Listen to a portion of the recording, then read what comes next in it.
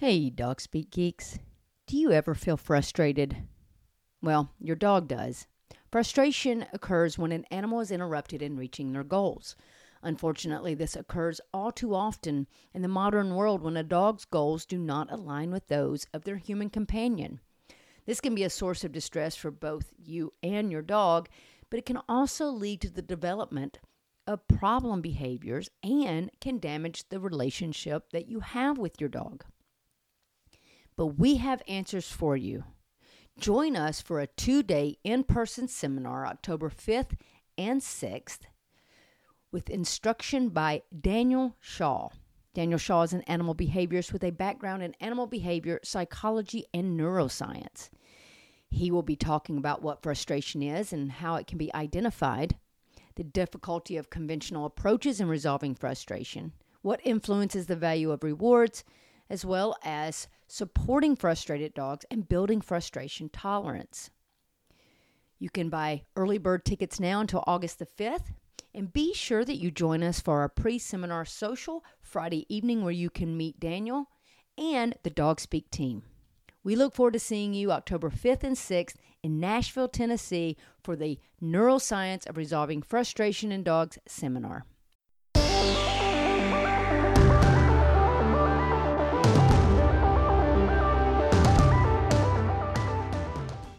Hey guys, and welcome to the Dog Speak podcast.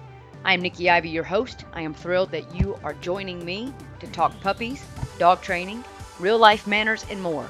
Be sure to check out our Facebook page as well as our website at dogspeak101.com.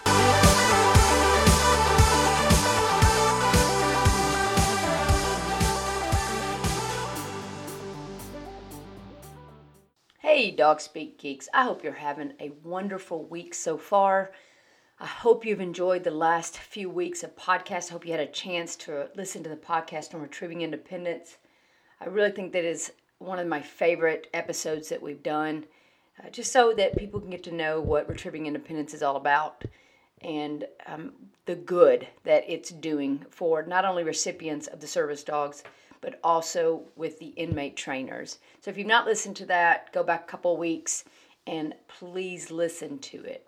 So today I want to talk about something that's really important in dog training, no matter if you're teaching just normal real life manners or you're dealing with behavior issues with your dog. And that is the difference between being proactive and reactive. So when we train, it's all about being proactive.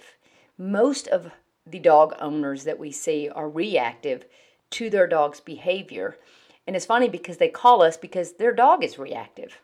And so whenever we are teaching a human how to train their dog, we really push proactivity on them. So you ask, well, what does that really mean? What does that look like?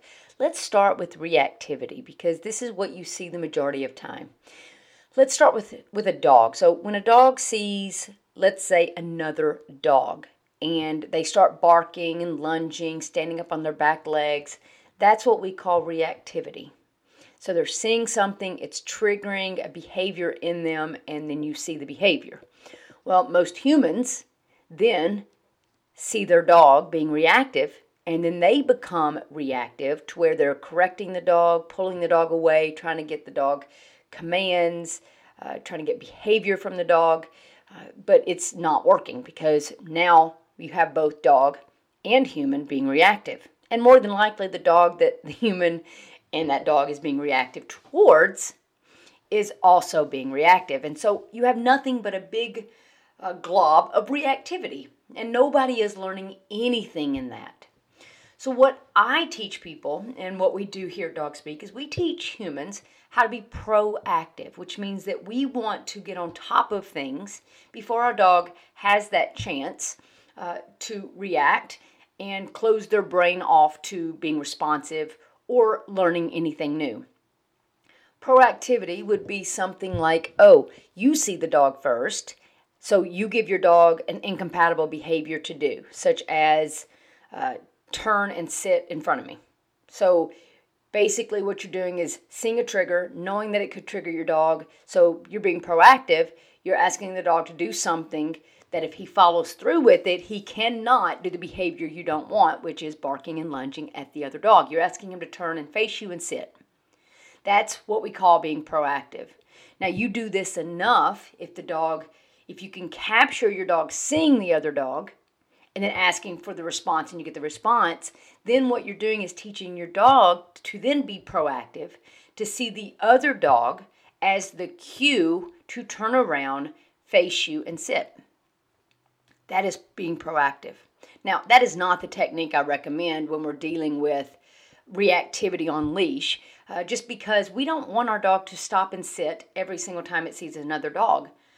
If that's the case, you're never going to get anywhere, right? If you try to go to an event that has a bunch of dogs, you're never going anywhere. So that is not the technique that we recommend for leash reactivity. However, it is a great example of understanding proactivity.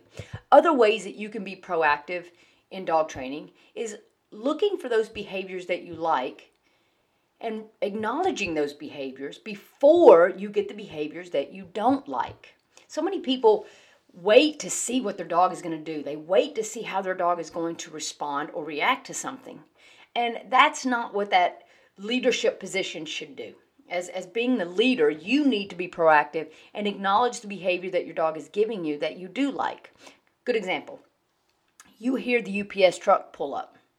Well, if you just sit quietly and wait to see what your dog is going to do, you're probably going to get some barking from your dog, which then creates you having to do some type of response, which in turn creates reactivity in you.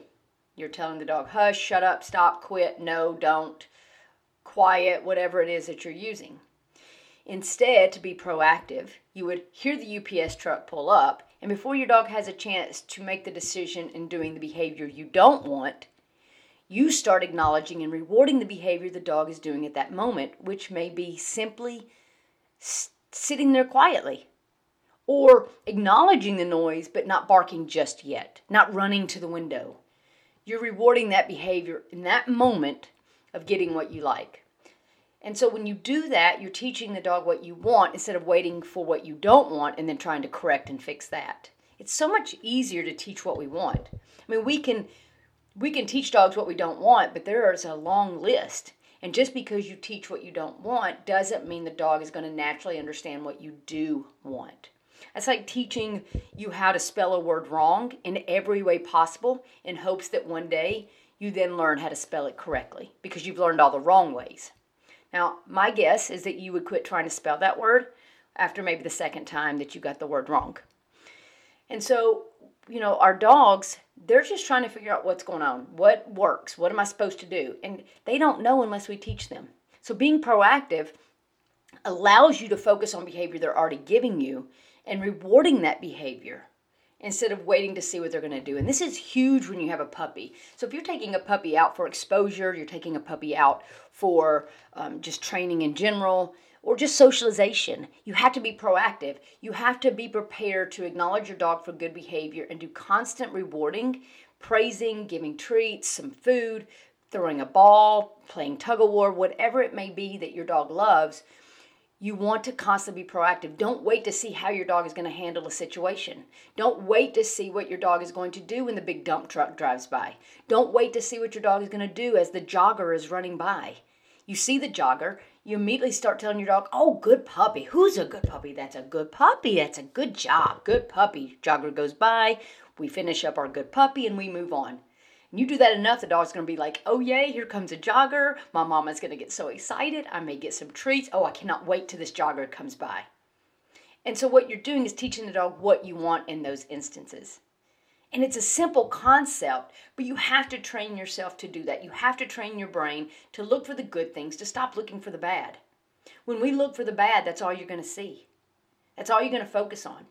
I did a little experiment that was online, and some of you may have done this, but I thought it was really fascinating.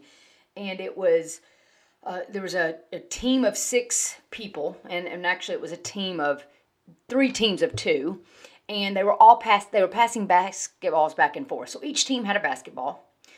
Each team was made of 2 people, and they were passing the basketball back and forth, and they were kind of in a circle. And so your job was to watch one particular team, so 2 people, toss the ball back and forth, and your job was to count how many times they passed the ball. So I watched it, and it was fascinating. I was like, oh, I can do this. I'm really going to pay attention and focus. And I counted, and it was 13 passes, and I was really proud of myself.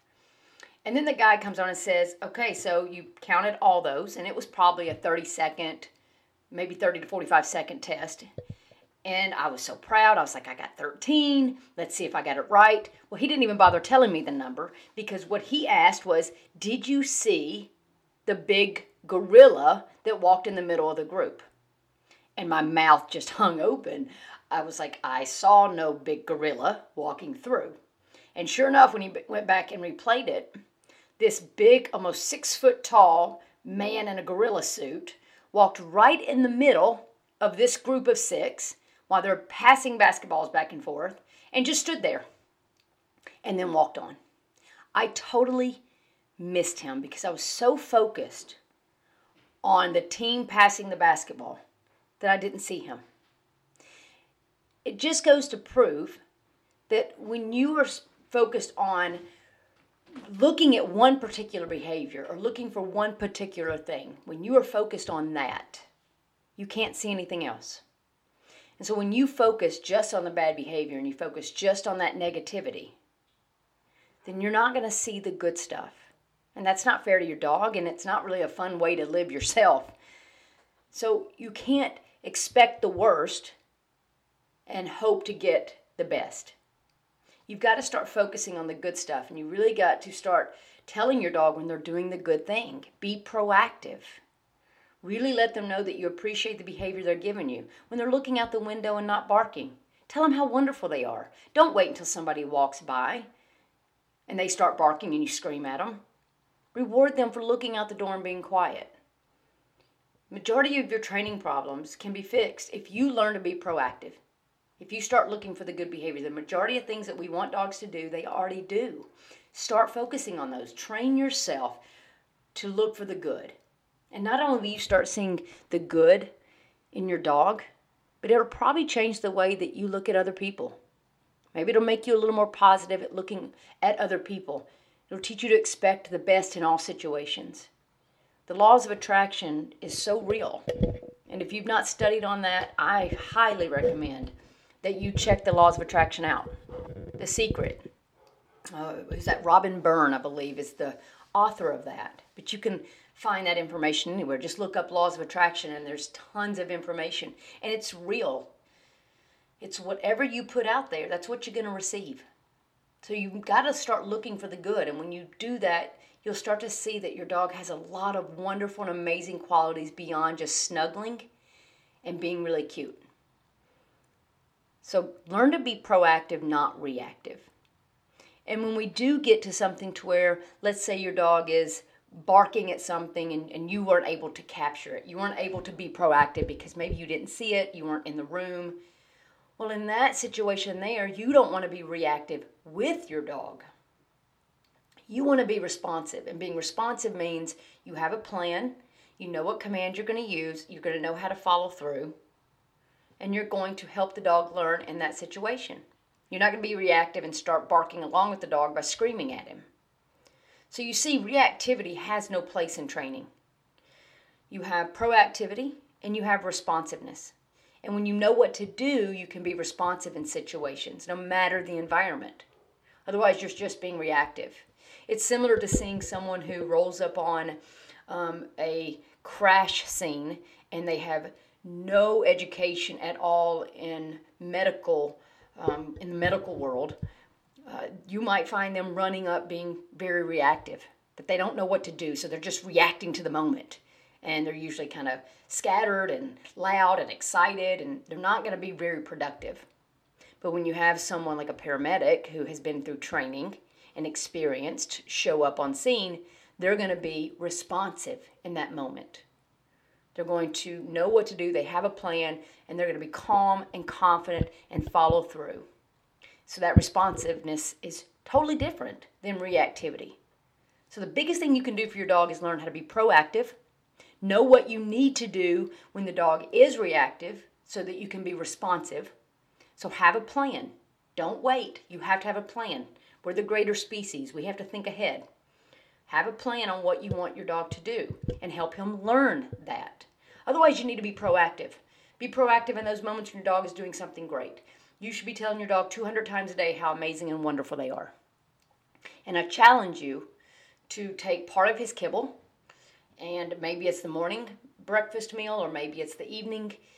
Take part of that kibble, maybe a quarter of what their normal feeding is, put it in a cup or several cups around the house, and make a point to reward your dog using that kibble throughout the day. But I don't want you just verbalizing good behavior when you give the kibble.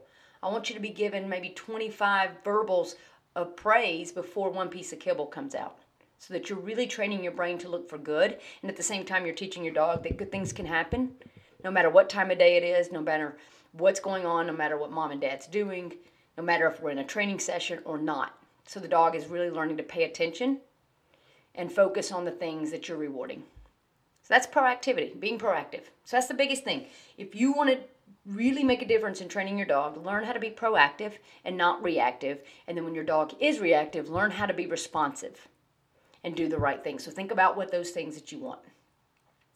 So if you need more help with that, reach out to us. We will help you to be proactive. We will help you get a plan, and we will help you be responsive in those moments and situations. We are here for you. So check us out.